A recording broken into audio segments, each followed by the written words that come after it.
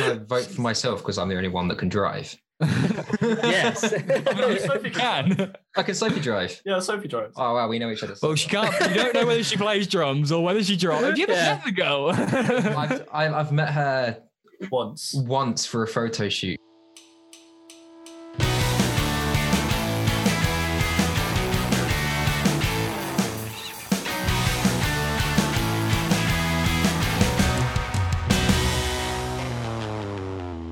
Right, team, welcome back. Welcome back to the Scratch Record podcast. Today we are joined by two incredible artists. They have 3 amazing singles out at the minute with a soft melodic indie sound that is moving closer towards the punky area.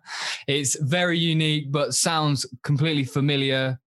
Their first 2, Take Me Back to When, and Just Like Kevin, we have Sweet Coins joined on the virtual sofa today. How are we, boys?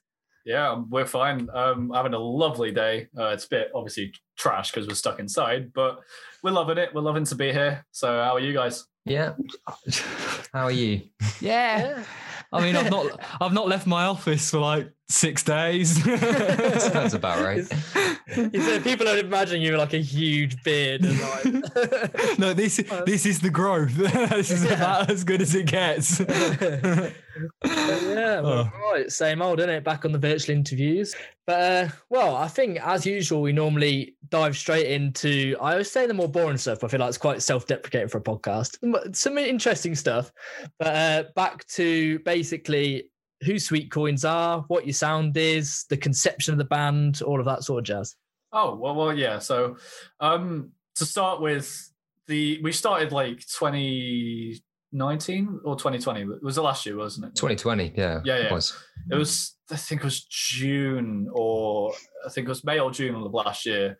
And it was actually me and Louis who Louis gave me the inspiration for it, since we worked on a song which we might be releasing. We're still possibly figuring it out. Yeah, we're still figuring it out, called Worth It. Who people have probably heard it before. But like we listened to that and I was like, okay, this is very kind of Scott Pilgrim inspired, which obviously is my favorite movie, if people don't know. And then I was like, you know what? Let's just make a band, because I want to be the front man of something. I want to be, up there on stage and just having, a good time with all the lads on stage. And so I asked Louis to join in if he wanted to join. And obviously he came out with some incredible riffs and some ideas and everything. So then wank him off too much. Then Sophie came on board because obviously she was a drummer and didn't have anything to do. I already knew Jamie, the bassist, who was in my house, and he was like, yeah, sure. And then we also added Mickey later on down the line, because obviously he wanted to be part of something. And I was like, well, he's got really good ideas and kind of he knows how to produce. So kind of milk that. But then we started working on Take Me Back to When, which was, well, I say they started. I basically did the entire thing and just said, is this all right? Yeah, I can vouch for that. Yeah, that was pure Tommy. Yeah.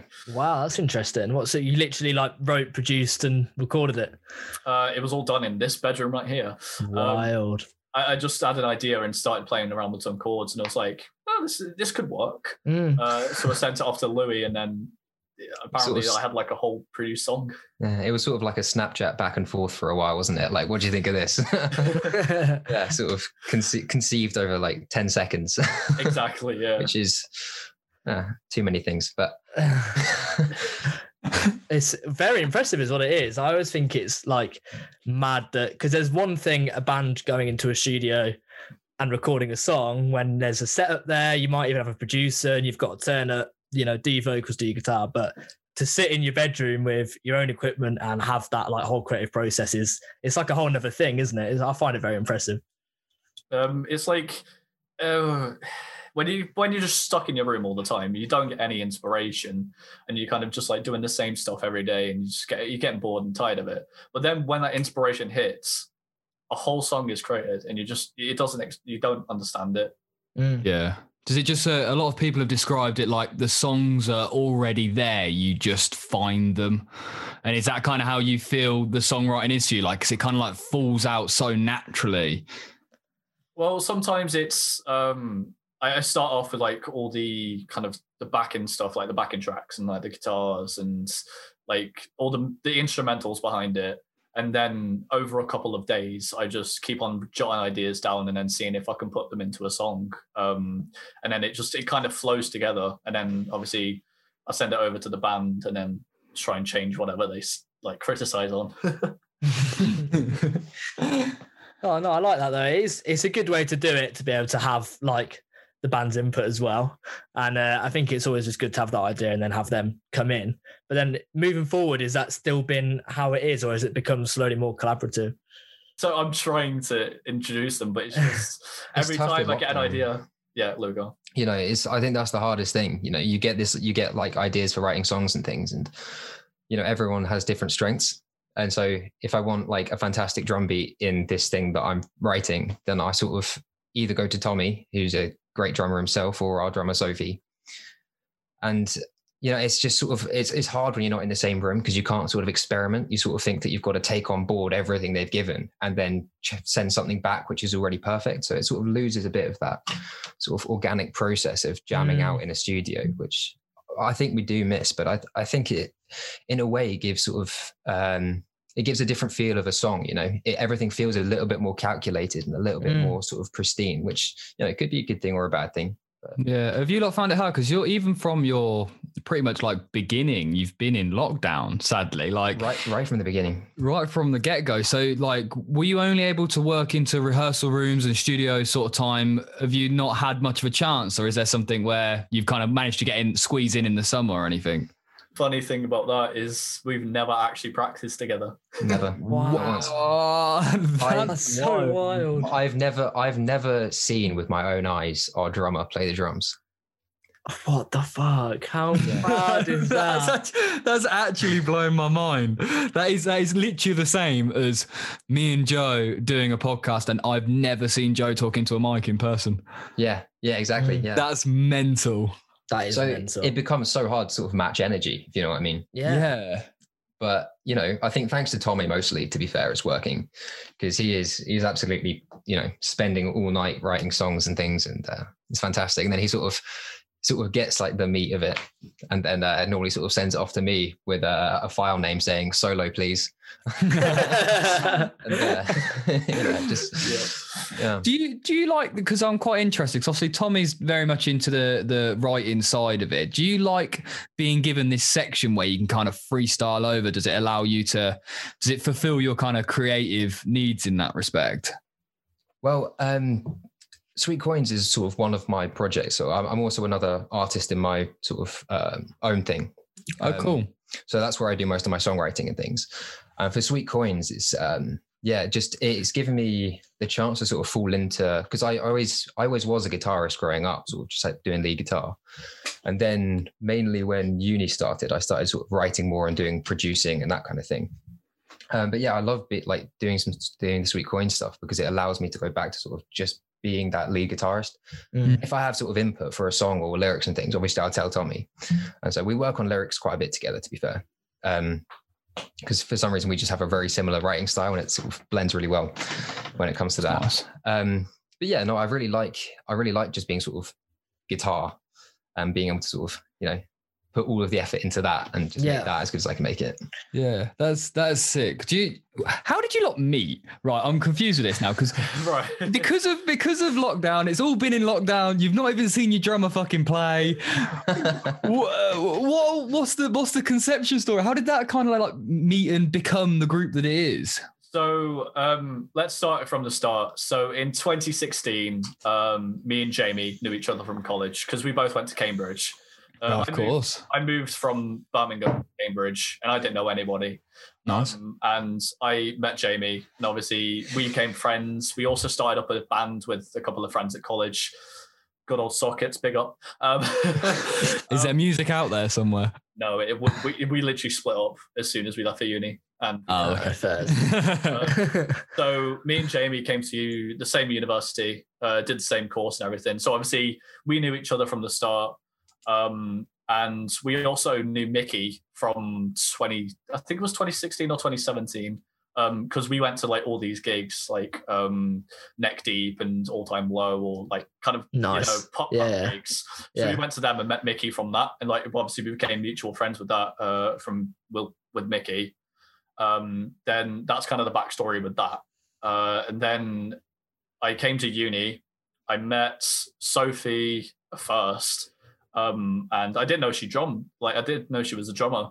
And like one day she just showed me like her drumming. I was like, wait, you're a drummer? So I kept that in mind for like a year or so. Like, if and then obviously finally came to second year of university. It's where Louis came in. I wasn't friends with him to start with because obviously I didn't know him, blah, blah, blah.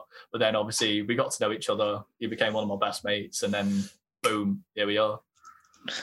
Yeah. Wow, I like that. That is sick. And I think I'm like, it's like you can't, for me, like we do this, we've known each other fucking, I don't even know how many God years, knows, 15 like years. Like, so it's easy, do you know what I mean? Because we just like, you'd know. But I always think, and quite a lot of bands, like we've had their stories where they're like, especially uni ones, I can't believe when you just meet. And I think like Coverset's talking about, they literally put an ad on like Tinder for bands and were like, I'm a singer, I need a guitarist and a drummer. And people responded like, yeah, I play drums. Went to the studio and they were like, oh, this is sick. And then now, they've played Sold Out to Deaf Institute and stuff. And I'm like, how, like, that's wild that you can just sort of come together and it works. And now it's even more impressive for you because you've done that without even going to a rehearsal. Seeing the drummer drum. Like, without even being in the same place. I think that it does add a whole nother layer to those songs that are out there now. Yeah, we've been trying our best to get recording studios and kind of play everything.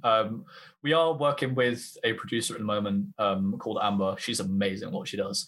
And we're trying to get stuff recorded. We got, I think, 2 songs kind of like the backing stuff done back in December, I think it was. Early December, yeah. Yeah, it was early December. We got that, and then we weren't able to use the facilities, and we still aren't. So we're still trying to get in the studio, blah, blah, blah, and trying to find rehearsal spaces as well, because obviously all them are shut. And I've been saying to them all the time, oh yeah, we need to get in a rehearsal studio or practice and jam and all that. But it's just been impossible. Since we're trying to be safe with it as well. We don't want to be idiots about it and sort of break lockdown rules and things. So exactly. I think we just got to be patient, and eventually it will get there. And when it does, hopefully we won't just sort of get in the room and all hate each other. That would be quite funny. Imagine that you all meet and they're like, oh no, this is shit. Exactly, yeah. No, I'm sure not. And I think it's quite nice because it gives you the chance to build up a bit of a following around these songs so that when you do get out gigging, you've got a following there. And I've said that before, like a lot of bands go through playing to a lot of empty rooms, but you might find that you can sort of skip that stage a little bit because you have that time to build up a following. So that must be quite exciting to get gigging and think, oh, we've already got, a portfolio out there that's had a bit of backing. That is the hope, yeah. Because we've got a few listeners on Just Like Kevin, haven't we? I think it's 1.5 thousand. And most of them come from the area that we're actually in as well. So that's good. Yeah, there's there's a decent chance that gigging comes back, and for our first show we can sort of do a headline, which would be absolutely fantastic. That'll be we'll be there. We'll be there. Awesome. I'll have banners out. Free tickets and everything, right? Thank you very much. Yeah, mate. If anyone gives it, like, this is a call to anyone listening. People send us tickets. I am coming. It's fact. Like, no matter where it is. No matter where it is, I'm there. Like, can't give that up, can you? Might as well go. No, we have said this to everyone, and it is true. Like, we will be there. So it's like it is. But I think people will probably find it easier as well, because I think a lot of people have that perspective that they're just going to go. So if you put a gig on, and normally people might be like, oh yeah, they're quite good, but I'm busy. The people will just be like, I'm going to see them. So yeah, I think it must be really exciting to think when it does come. It's going to. Plus, we're hoping after this happens, everyone's just going to be raring to go to a gig. Yeah, exactly. Big time. Yeah, it's going to be really exciting. So I think we could delve into the songs a little bit more, because I'm quite interested now in the processes behind this. So with Take Me Back to When, you said that was you. Just like Kevin, where did that come from? Because like the intro is very unique, and there's a lot of very unique things going on throughout that song. So yeah. So I'll talk about Take Me Back to When first. Mhm. So Take Me Back to When was actually inspired by COVID, surprisingly. Nice. Because when it was during the summer, everyone was in lockdown, and we were just like, I want to go back to the simpler times. I want to go back to having fun with my friends. Mhm. So I remember, like, I had this kind of faint memory in my head when I was in Cambridge, where I was with like a lot of my good friends. And we just went out into a field, got drunk, and like had a really good time. And I just thought about that, and I was like, take me back to when. I was like, we got drunk again. Like, it kind of like just saying, let's just take me back to the simpler times, or like, the nostalgic times. And it's kind of a good thing for everyone as well, because when they listen to it, they kind of think nostalgic moments, and that they want to go back to, obviously, them certain points in time.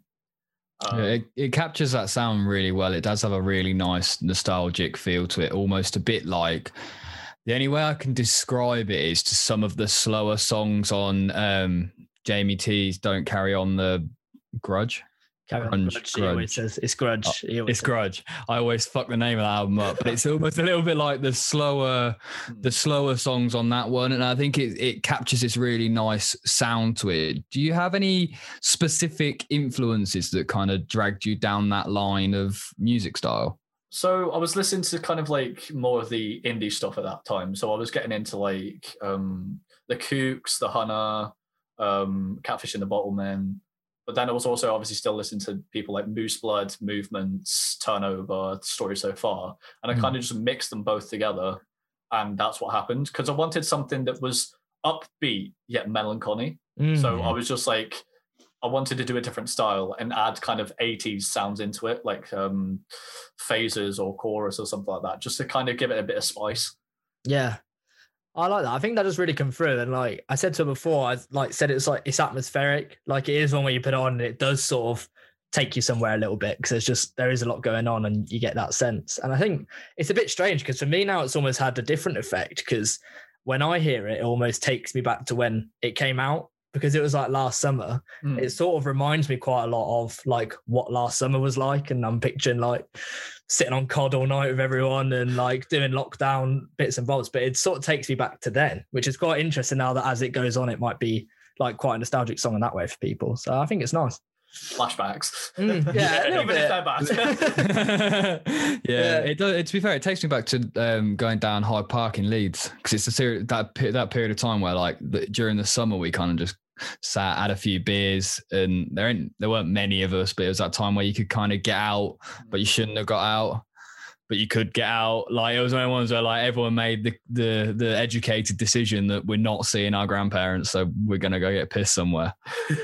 Which I feel like probably not something I should be admitting mid-COVID, but it takes me back to that period of time. It's got a very distinct sound. I couldn't quite pin it onto anything specific, really. But I think that's the beauty of it, isn't it, really? But then, just like Kevin, how'd that come about? So I wrote the backing track like straight after Take Me Back to When, because this is when I was like constantly just like popping out songs like yes, and just all, they kind of sounded the same but different at the same time. It was the same chords, but kind of just messed around a bit. But with Just Like Kevin, it was originally called something else, I can't remember, and it was originally sung by me. But then I went to Jamie, because me and Jamie lived in the same house in second year. And like, we obviously just worked on songs all the time. And then Just Like Kevin, I wrote the backing track to it. And I went down to him one day. He was in the kitchen. I was like, I've got a backing track for you. Do you think you could put one of your songs over it? And he was like, we can try. So he had this like song, which was originally produced for like just acoustic guitar. And I just turned it into a whole kind of massive song. And at the start there's the talking part, isn't there? Yeah. And that was just like, we just messed about and we just like, take it in one go, let's see how we go. And then he just said all that, and I was like, wasn't what I was expecting, but it really works. Yeah. No, I really like that. I think it's very authentic, and it gives it a little bit of an insight into the process of how you're doing it. And it obviously shows that obviously we have a good chemistry between the bands, and kind of we can joke about a bit. Like when he said all that stuff, he was sitting in the chair that I'm sitting in, and I was just sitting on my bed, and all I hit, like, just looked at him, and I was like, "You really just said that, didn't you?" But like, I love him anyway. Like, it's just a bit of a joke, and it's kind of fun to look back on, because then you listen to it and you're like, okay, that's actually kind of funky. Yeah, I like it, and I think it does. As there's so many, we've said about it before, but everything's so saturated that even a little thing like that gives it something unique, and people like that. You can sort of cling on to that and be like, okay, like, I've not heard this sort of thing before. So then instantly you're sort of listening more to the song. So I think, yeah, I really like it. Yeah, and we've got a third single to talk about, haven't we? Yes, indeed. One that's actually been in works before Sweet Coins was a thing. This was done in January last year, I think it was, a year ago. And I wrote this song because I was going through a bit of a rough patch. And all these lyrics just came to my head. I was like, okay, this is I like this. So let's just continue with it, played around with some stuff. And the first kind of draft and the kind of demo, as you can say, sounded absolutely terrible. No, did it? It was the worst thing I've ever heard in my life. I even sent it to Louis. Yeah, I was going to say, Louis nodding in approval there. Like, what did you think when he sent it through? Well, when he sent it to me for the first time, it had nothing to do, Sweet Coins didn't exist, you know. And so Tommy sort of sent me I still got the file, by the way, Tommy, the original. No. Oh my God. Maybe I can release that one day. Yeah, so Tommy just sent that to me. B-side it on the single. Yeah. No, I'm going to release that by myself. Make some of that, you know. Exactly, yeah. Make some of that Sweet Coin. You know? Big payment behind that, definitely. Yeah. Exactly. Very nice. But yeah, no, I do remember him sending it to me and being like, what do you think? And at the time I was just like, yeah, sounds great, mate. No, you can't lie to your friend like that. No, but we kind of knew at the same time that it was terrible. Yeah. Yeah, like I could tell it wasn't something that he'd been like putting his heart and soul into. You know? It was a quick write at the beginning. But then I think when we got into like lockdown, kind of COVID like struck mega, I just went, you know what? It's time that I just redid that song and kind of just finished it. Because I finished most of the lyrics and everything, like just the chords, and that was it. And I was like, it needs something more. It needs this extra kind of element towards it. And so I sent it off to one of my, I think it was this guy who he was doing producing for free. Like he'd done like a lot of band stuff before, and I was like, I saw him on Facebook, and I was like, you know, could you just do this for me?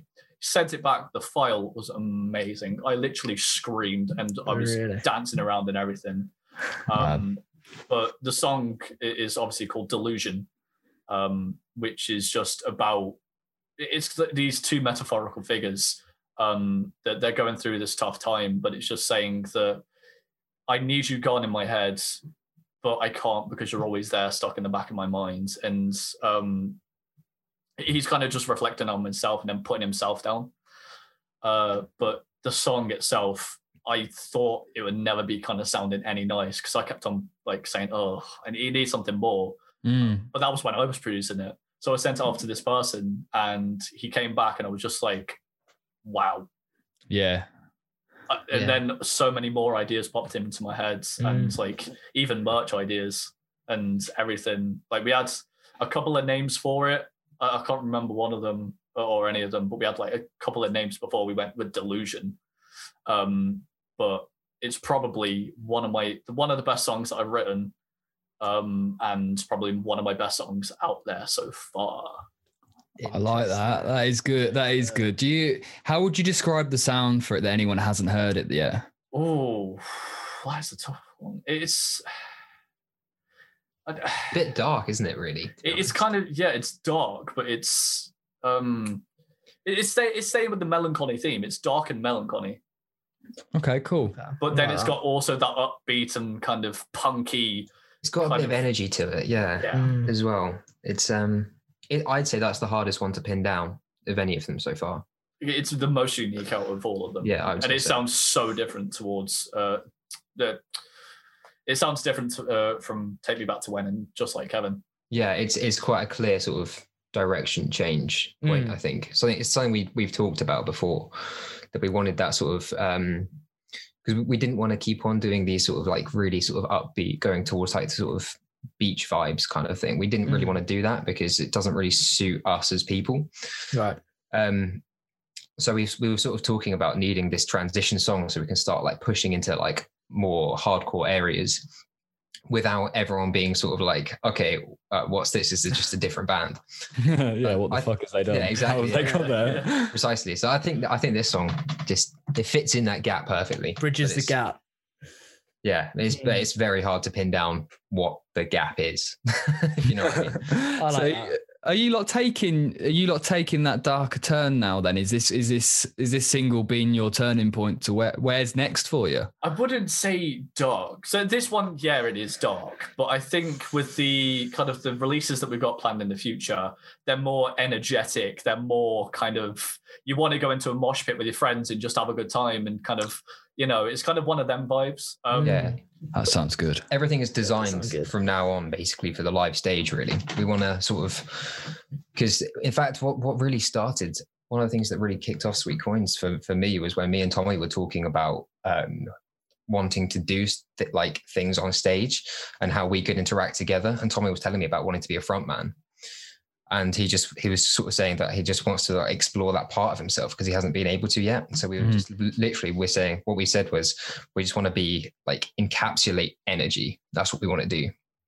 And so I think the new stuff that's coming out it's more faithful to that because instead of us trying to keep it sort of light and cheery, we're sort of really going for it with, you know, everything, which I think sounds cooler.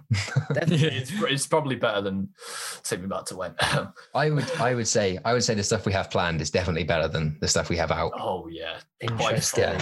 I think it's sorry, I'm going. No, I want to ask what is planned. What can you talk about? What is planned? It sounds very exciting. So you got to ask, wouldn't you? Don't ask, don't get.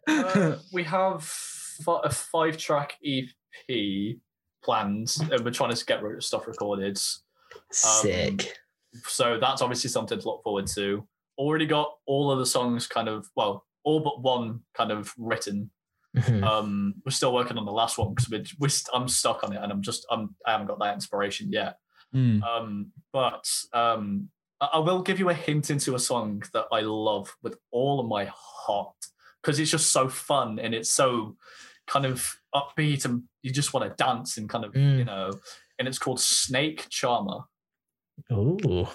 And a little bit of insight, I'll give you a little bit of insight to the listeners. The only thing that it's about is an ex who's been kind of a bit snaky and kind of backstabbed you.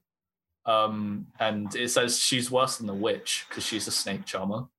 Oh no! Because you'll understand it. But yeah, we got that coming in a lot more. Even Worth It might be on there. We're still figuring that out, like we said.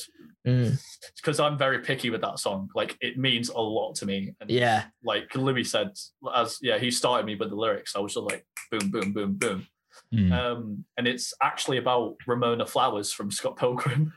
Oh, okay. I got the idea from that.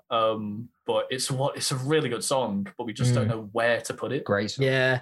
I mean, it's a song that means a lot to me and Tommy as well, because it was the first time we sort of sat alone together in a studio. We came out of a lecture because I'd sent Tommy some lyrics that I had, because I was sort of writing for my own sort of stuff when we sort of came up with this.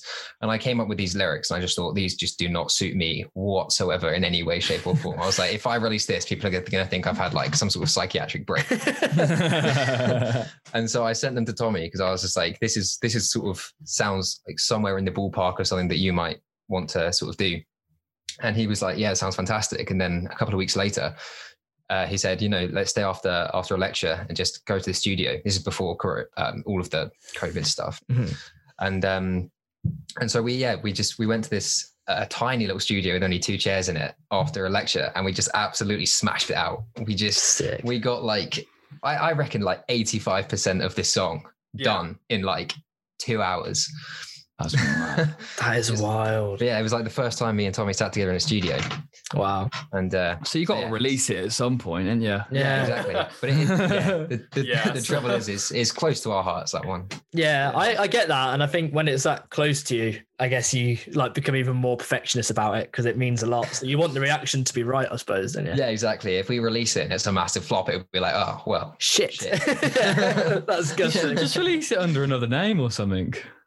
No one would listen to it then, would they?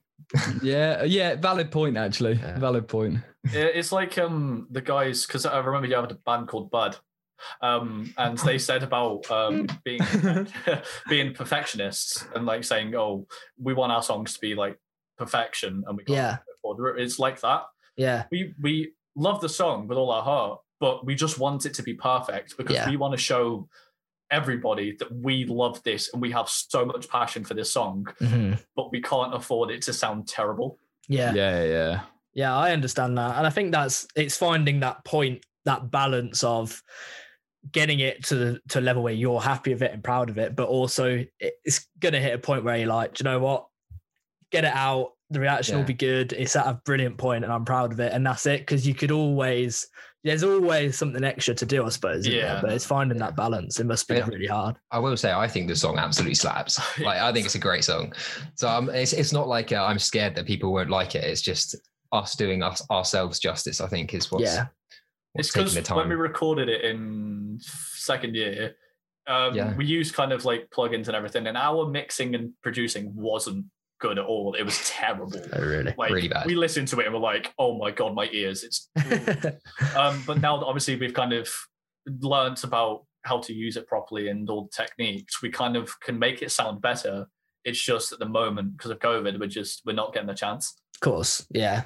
I'm quite interested on that sort of point. So you're both doing music degrees. Mm-hmm. Yep. So how do you think that really works then with you spending a lot of time on your music in your own time? Or can it feel a little bit like, going against, because you listen to lectures about music all day, then you come home to write a song and you just work and play at the same thing. How do you find that? Honestly, it's an absolute bitch. Yeah, really. To be completely honest, because the issue with a music degree is obviously you think you go into it like, I'm going to study what I love, I'm going to do music, and then you realize you don't just get to write what you want.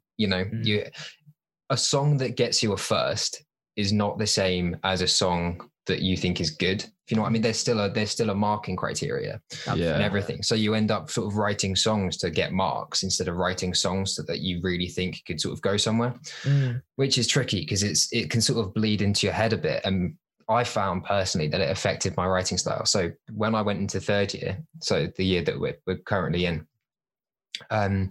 I just decided that I was actually going to take all of my assignments and sort of switch it up a bit and try and come at every assignment in a way where I can release it afterwards. Okay, cool. I like that. But that's something that I don't think many people are sort of prepared for when they sort of do a music degree, if they're doing it. Because you just sort of think, oh, fantastic, I'm going to learn all this stuff. And you realize when you're sort of 10 lessons into Indonesian gamelan, you're sort of thinking, well, okay, right, I'm wasting my time a little bit here. But yeah, I hear that. I'm very so because I did philosophy, and I enjoy reading philosophy when I don't have to read philosophy, and it changes your viewpoint on how it's all kind of done. It's how a lot of people see arts as well, because they don't get to paint what they want to paint. They've got to fulfill this criteria that some old bloke's written in his office, which ain't going to be good for current music times, is it? It's not. It's almost like you're kind of forced to do it. Yeah. So it's not something. It turns from something you love to something you have to do. Yeah. Which is obviously what we don't want to do with Sweet Coins. We want to do it like in our own time. So if we have a song that we like, we will work on it in our own time. Yeah. But with the music course itself, it's like you have to do this by a certain deadline. Do this, do that, and it's just it kind of puts pressure on you to kind of make it, and you don't understand how to kind of produce the song, or you can't get any tips from it, and you're just stuck there. and you don't know what to do, and you can't even ask for help. Or at the moment, you like, because it's all online, you can't go use the studios, you can't, use any facilities. And being a music student and having kind of no gear or anything to record, it's just like, what am I supposed to do? I'm gonna fail. That's fucked. Yeah, it's really shit, isn't it? Well, in fact, we've been given an assignment, which is for this semester, where we've all been asked to use a piece of software that none of us have, and so the official recommendation is that we go and use a 30-day free trial. And you just sort of think, oh, fuck off. Paying £9,000 a year. Oh my God, that's mental. That's shit. Really. Yeah, exactly. I think that's absurd. Like we timed out as well because we both graduated last year. So like the last few months of our degrees was tough, but like that's what it was as the last 3 months. Was I think like it must be doing a whole third year from start to finish in that situation is just, it must make it 10 times harder. And the second half a second as well. Yeah. In fact, yeah. It's actually something insane, like how COVID affected it. At the end of second year, I'm not sure if Tommy signed up to do this module or not. I can't remember, but I had signed up to do this module where we basically were taught how to build a synth from scratch. Yeah. And so that was meant to be a 2-week course at the end of the year. Yeah. But obviously, everyone went into lockdown in March. Mm-hmm. So the entire module just got scrapped. So I never did it. I never did anything in place of it or anything. The entire module just went. Did you get the credits? No. Yeah, but it was taken from something I don't think is very fair. I benefited because of potluck, but basically they took the module spanned the entire year, and we did a different assignment in the previous semester, and they took that grade that we got in the previous one, just applied it to that, and it's sort of like fucked. They're two completely different assignments. Someone might have absolutely smashed that the synthesizer one who just didn't get the first semester. But it's just because we're meant to be using studios and stuff, and we can't. Mate, it's not the fault of our lecturers at all. No, but it's still the compensation wasn't great, was it? It was the same like with mine. Then I had very split coursework exams, and then they just cancelled all the exams and just said the coursework's worth 100% instead of 50. But I was always someone who did much better in exams than did coursework. Like across my degree, I'd do that, and then my grade would be in the middle, and then the exams are scrapped, so it just lowered everything. And I was like, well, that's just so unfair. I know there's nothing that can be done about it, but it's just, it was what it was, wasn't it? But yeah, I can get why in the music, the whole point of going, I suppose, is because of the facilities, because of the people that you can speak to and work with. And plus half of our degree is meant to be music performance. So shit, yeah. Wow. That's all fucked. Yeah, that's fucked. Yeah, I think one thing that I'm a bit naive about with the music thing, and this might make it sound a bit stupid, but I'm intrigued. So if you go and do a music degree, even you two, Tom having to focus on your drumming and writing and singing, whereas you've got your focus on guitar and the writing and stuff. Is it a case of you pick your relevant modules, or do you have to be a jack of all trade that can do stuff? If you're amazing at piano, but that's it, can you go and do it? How does it sort of work in that sense? I've actually got a weird amount of experience in this because I've been to 2 different universities and done 2 different courses. Right. So the one that we're currently on now, you really don't get to pick much at all. I think you get 1 optional module. So you choose between 2 things, and then the rest of it is just absolutely given to you and you have to do it, which I don't think is fair at all. No. Because where I went for first year, it was a tiny little private provider university in London. That's a whole nother story. We won't get into that, why I changed. But when I was there, you did 6 modules over the entire year, and only 2 of them were compulsory. So you literally got to build 2/3 of your degree. Yeah. Which I found fantastic. I thought that was a brilliant idea. So it really depends on where you go. I think private providers, like the smaller universities, things like BIM,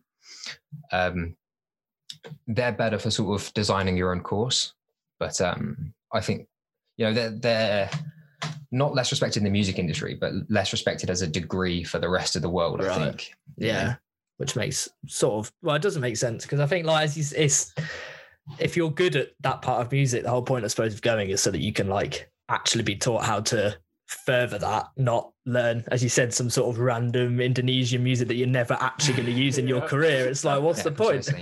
It's they're literally, I think, because if I'm being completely honest, there's not enough in our degree that's like really relevant to what we want to do. There's not enough to span 3 years of teaching and assessments. There just isn't. Like, I genuinely think that if they condensed everything that we actually need to know for the future, then the entire thing could probably be 1 year, if I'm being completely honest. So I think a lot of it is sort of filler to have it as a 3-year course and maybe make a bit more, you know, money. That's what it's all about, isn't it, really? Capitalism. That's what universities are, yeah.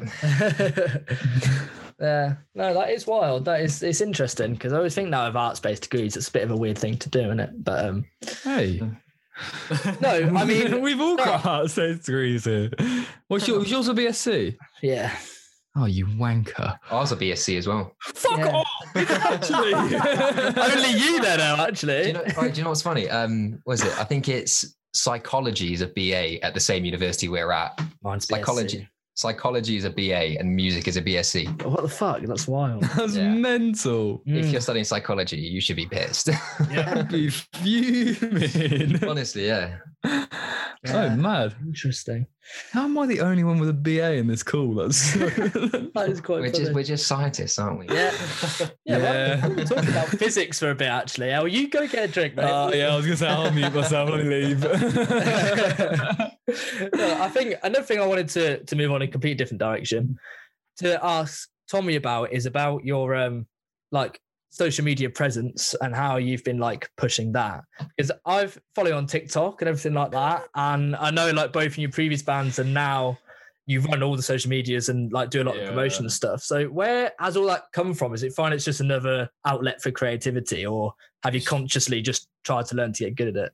I'm still trying to learn to get good at it, but it's kind of really tough because what I've kind of noticed throughout the years is that it almost seems like nobody actually cares. As bad as it sounds, it's just that when you try to advertise something, it's like you say, oh, go follow my band on this, or, you know, go follow my band and listen to this song.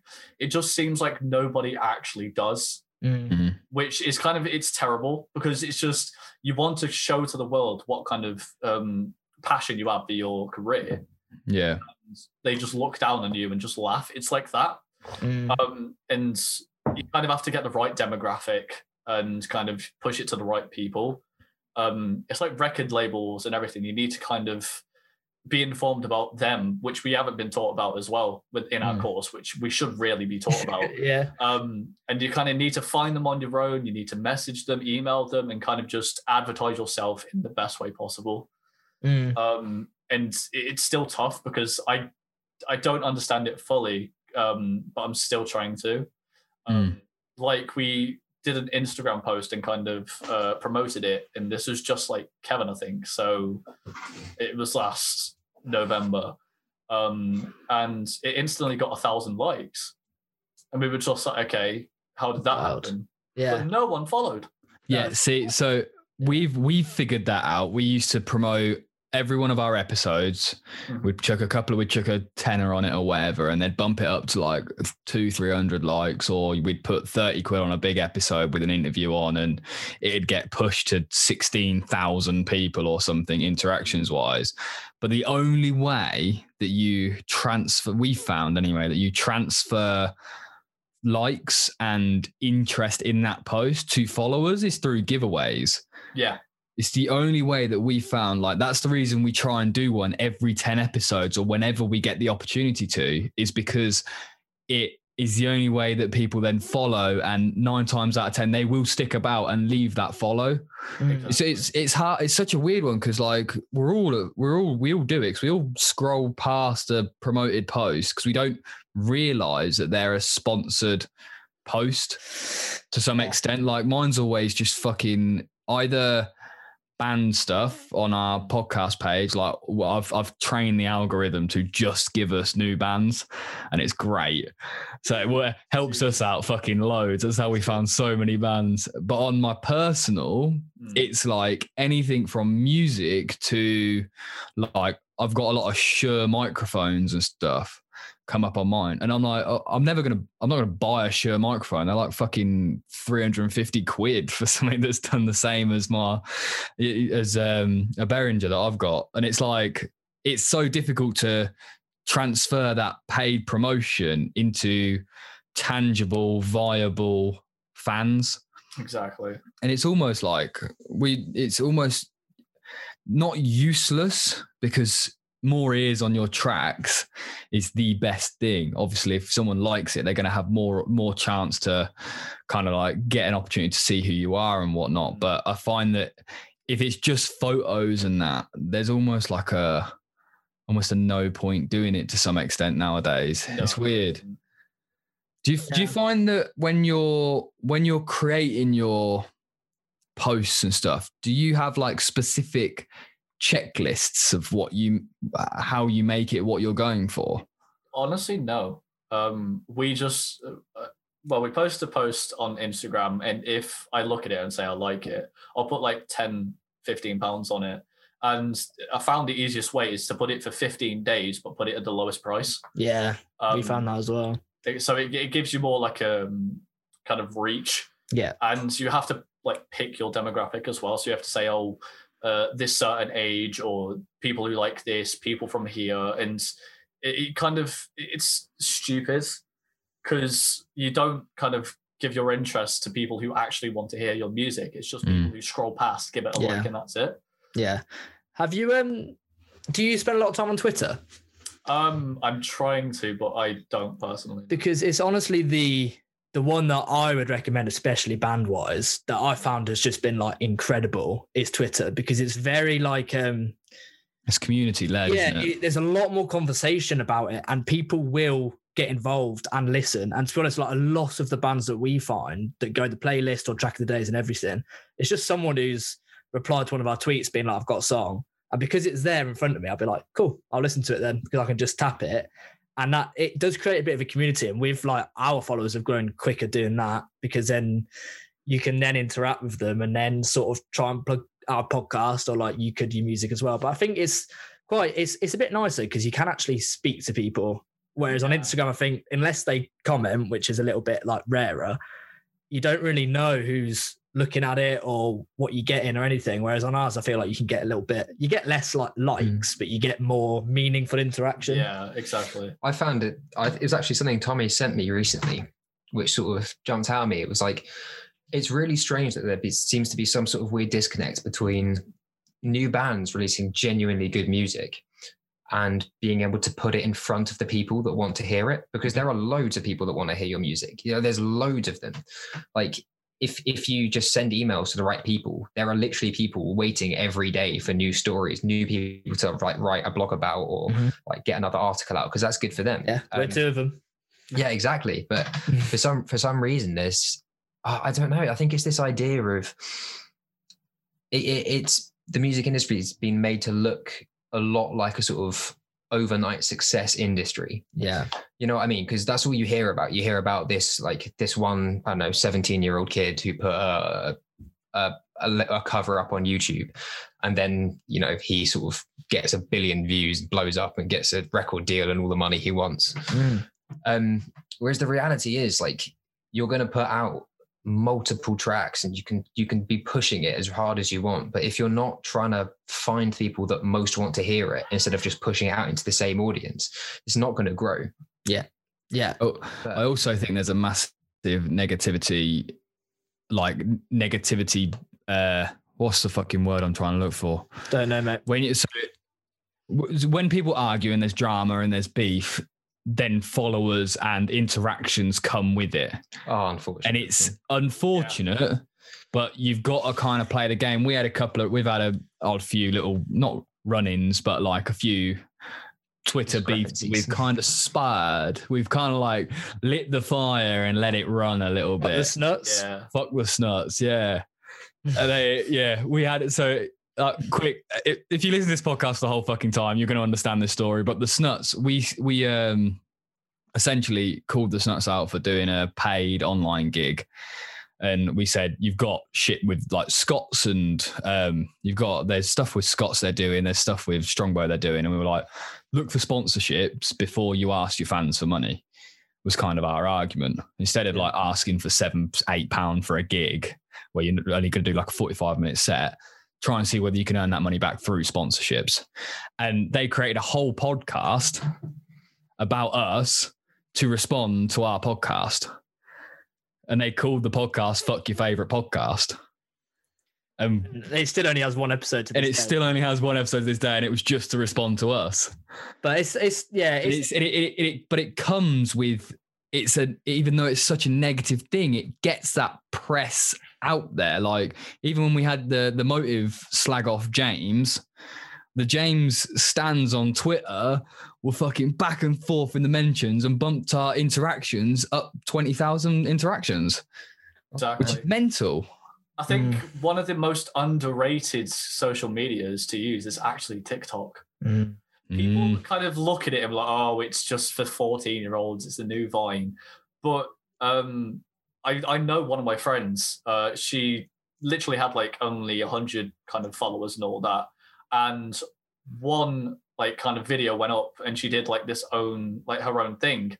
And now she's got 300,000, and it's just like bangs done it over. Yeah, it's mental. It's a mental platform. You're seeing these because of the algorithm. It's such a nicer algorithm to find new things in comparison to Instagram, Twitter. That's the whole Facebook. point of it, isn't it? Is they're trying to put things in front of you that you're gonna like. So as you said, as you mentioned, there's people looking for music and there's people making music. TikTok could be a great way of putting those two things together. Well, get those people, and then you can be like, Blondes are a prime example. Blondes, Riffs, I think they're called. They're another one that are massive on TikTok. Bears and trees. You what? Bears and trees. Yeah, there's like a few bands that somehow they've made videos perfectly able to clip down and run alongside their own music, and it works so nicely as its own little thing. Hey, I've enjoyed the Wombats have appeared out of nowhere. And I love that because that remix. They just, and you could tell they had no fucking clue what was going on. Like, Not no a idea. Scooby. And then they like came on, and then they started making a few TikToks. Now they've put the TikTok remix of that song on Spotify. It's and sick. now that's banged because it is sick. But like, it is funny how it's like, they would probably literally checked it. And that's what Blonde said. Like when they blew up on TikTok, they didn't even have it. And then someone like messaged them and they were like, went on and like, there's like 250,000 videos using their song. And they're like, we need to get involved in this and try and take advantage. But as you say, then it's still then all about, can you get those people to actually stream the song? Yeah. And you then get those people to come to a gig and follow on social media. And even then it's hard. So it's, they were saying like it worked for music streams, but getting them to follow like their Instagram or something, which is like their main outlet for new shit they're bringing out. They like it been used in millions. It's got millions and millions of views, hundreds of millions of views around the world. This like clip of their song, but they still only had like 1,700 followers on Instagram, but their song had over 1 million streams, which is fucking nuts. A lot of people hear that and think, well, that's fine. You've got 1 million streams, then why aren't you just happy with that? It's like streams are absolute peanuts. You know what I mean? Like you cannot live off streaming unless you are consistently hitting top 40. Like, and even then, it's something like record labels. I think their cut is like 65%. Of all streaming, which is ridiculous. So like, we need a record label, Joe. we need a song, Elliot, to start with. but yeah, it's like that's what the issue is. I mean, streams don't have a long life to them. You can get 100,000 streams one day, and then a month down the line, get none. Yeah, exactly. And so it's impossible to sort of build a career off that, which is why sort of you need that following, which is so hard to obtain. Yeah. So difficult. That's why we need gigs back, so you can see the people and sell some tickets and get a vibe and get some charisma back in it. Do you know what I mean? Then it all works, doesn't it? But there we are. Yeah, it's a tough one. It's tough. How long have we been going? A while. I just checked my phone. I thought you might be itching to start your scenario bit. My segments.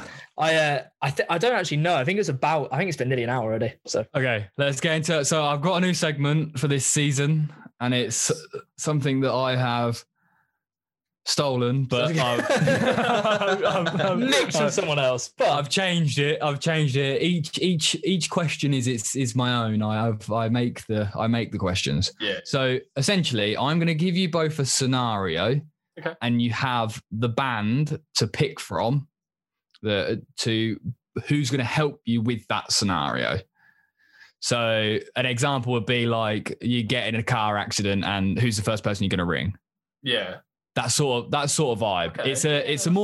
They're a bit more of an in-depth scenario. I kind of try and tell a story with it and make it a little bit less like, who would you pick to fix your car? Do you know what I mean? That type of thing. So who have we got from the band then? What are the names so we can get them in? So we've got Mickey, Sophie, Jamie, and then obviously Louis and Tommy. Okay, cool. So you're stuck on a desert island, right? You know, all that is near you and it's swimming distance away is an old abandoned cruise liner. Okay. So you've got out there, you've managed to get on because they'd had to abandon it quickly. So they've left down a rope. You've climbed up on it and you still managed to get the engine turning over. Who out of the band are you getting to drive this cruise liner? Can I vote for myself because I'm the only one that can drive?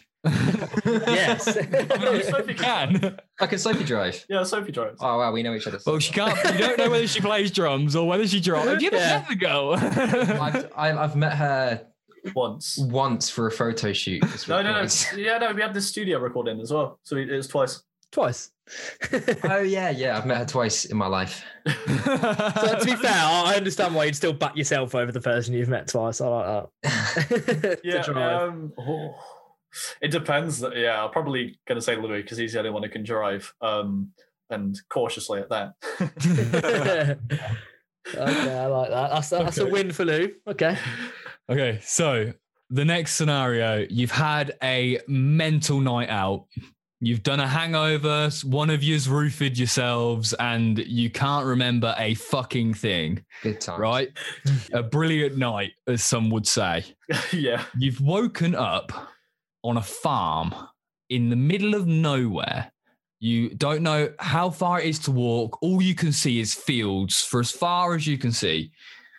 And you've awoken at about midday-ish. You don't know whether it's worth leaving to be able to get there or holding out and waiting for someone to find you. So one of you has a lighter. For whatever need the lighter is in your pocket, you've got one. So you've started a fire to keep warm as the night draws in. All that is in this field is a donkey, and you need to eat. Who is the person that is killing the donkey? Jamie. Oh, yeah. 100% Jamie's killing the donkey. That was such a quick answer. I love it. I'm sorry. Well, firstly, it's not me. I'm vegetarian anyway. I wouldn't, I'd sooner kill the other person. There you go. But I would just have to go Jamie. Tommy's sat there like, I think I might kill the donkey. Yeah, no, I was just saying, it depends how hungry I am. Looking at Tommy's eyes light up at the thought of the donkey. It's either me or Jamie, honestly. I can't. You're like rock, paper, scissors to see who gets to do it. I want to kill it. They take turns, yeah. Right, well, quick follow-up question then, Tommy. If it's you, how do you go about killing the donkey? Because you don't have any tools. They're big fuckers. All you have is a lighter and a fire. Yeah, all I'm saying, Tommy, is a donkey would definitely take you. I mean, they're not easy things to kill. Beat up. Is there like a woods around me? Is there like trees? Yeah. I would pick up a stick and just see if I can make beat it. Make it a shank and just stab it. A shank. I feel so bad. Okay. I'm sorry to all the vegans hearing this. Like a spear. Yeah, Dark turn. That did. Very. I'm vegetarian as well. I don't know how that kind of came about. I'm glad it did though. Okay, so Tommy spears donkeys. There's the title sorted. Tommy, we've got the title of the EP done, mate. There we go. Sorted. Take that one off your list. Sorted. Right. So the final scenario, I've only got one more. Yeah. So you've checked the band account and somehow there is fucking shitloads of money in it. It's the money has come from somewhere. You don't know how. As you start walking around and kind of like going through your day-to-day business as a band and going down the studio, one of the band members has a shitload of cash on them. And you slowly figure out that the money has come from them. As you've worked out, the money is fraudulent. Someone has been printing money from their room. Who in the band is it most likely going to be? That's a tough one. That is a really hard one. I just want to just straight off. Yeah, who's the most dodgy? The most dodgy is Jamie by a country mile. Plus, he's definitely going to be the one at the barn with a lighter on him. I can guarantee that. But we don't mean anything bad, Jamie. Don't worry. If you're listening, no, man, we love you, Rory. But I mean, I don't think any of us are that sort of greedy. We wouldn't have gotten into this sort of line of work if we were looking for the big stacks. Yeah, that is fair enough. But Jamie, but it's got to be someone. Yeah, no, that's a great question. I mean, to be honest, maybe me. I'm not. I'm not if sure. it came from another kind of way, if it wasn't fraudulent, then I would have said Louis. But if it was fraudulent, I'm just like, I don't know, because you kind of don't think about these situations. It's like, which one of your mates is it? Like, he does crime all the time. Basically. That's why I throw it to you to make you think on the spot. Sophie doesn't seem like the fraudulent type to me. Okay. Would she print money?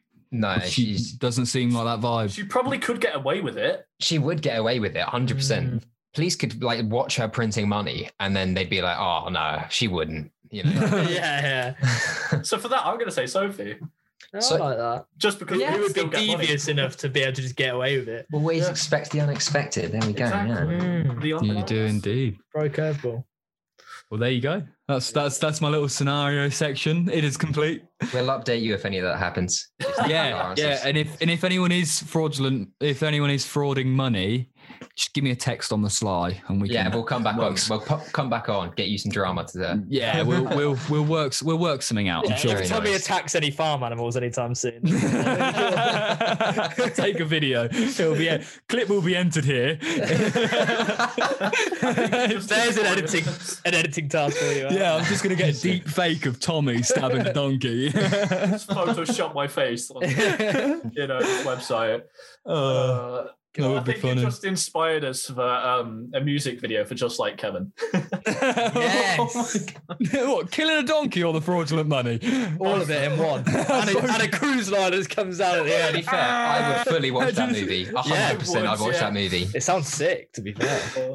We're planning on doing that, to be fair. We're planning on having a Just Like Kevin music video. We didn't get to do it, but we didn't get to do it because of COVID. But what the idea was because Just Like Kevin was kind of like, it was a funny song, but it was like, I just want to run away, blah blah blah.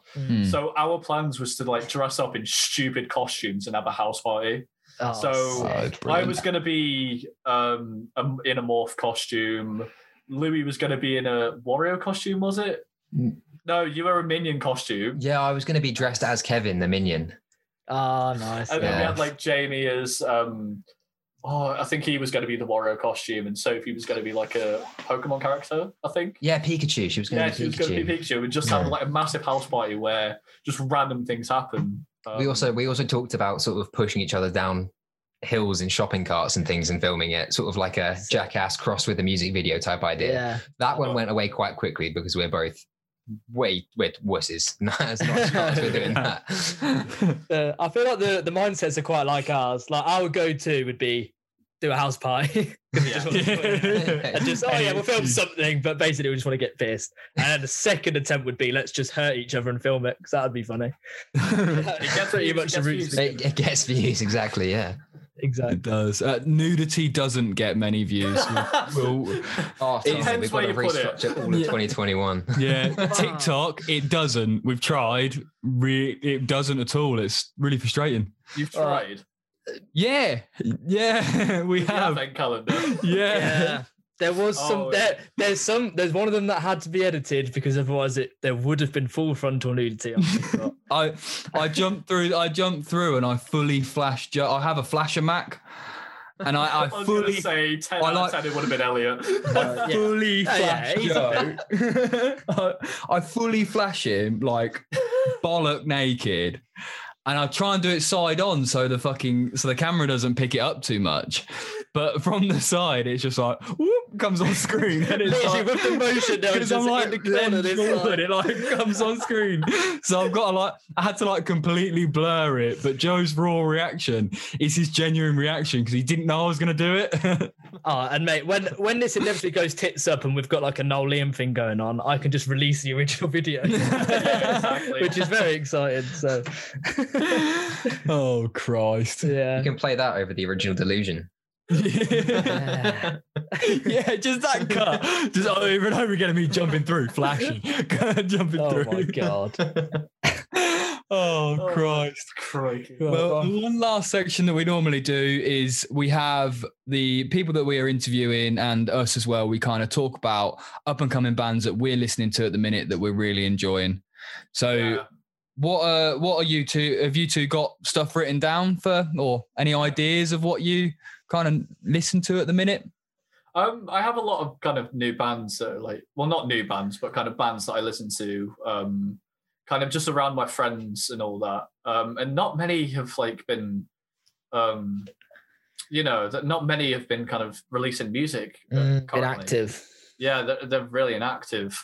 There are bands that are kind of I like at the moment, and it's called Too Far to Jump. The main singer, he's a really nice guy, and they released a new single called Monsters, which is it's been on Kerrang, I think. That's sick. But it's that, and then there's also another band which I kind of knew from ages ago. They're called Sycamore. Okay. And they've released this song called Melancholy, and it's honestly a really good song. People should go check out. Sick. Cool. Nice one. Perfect.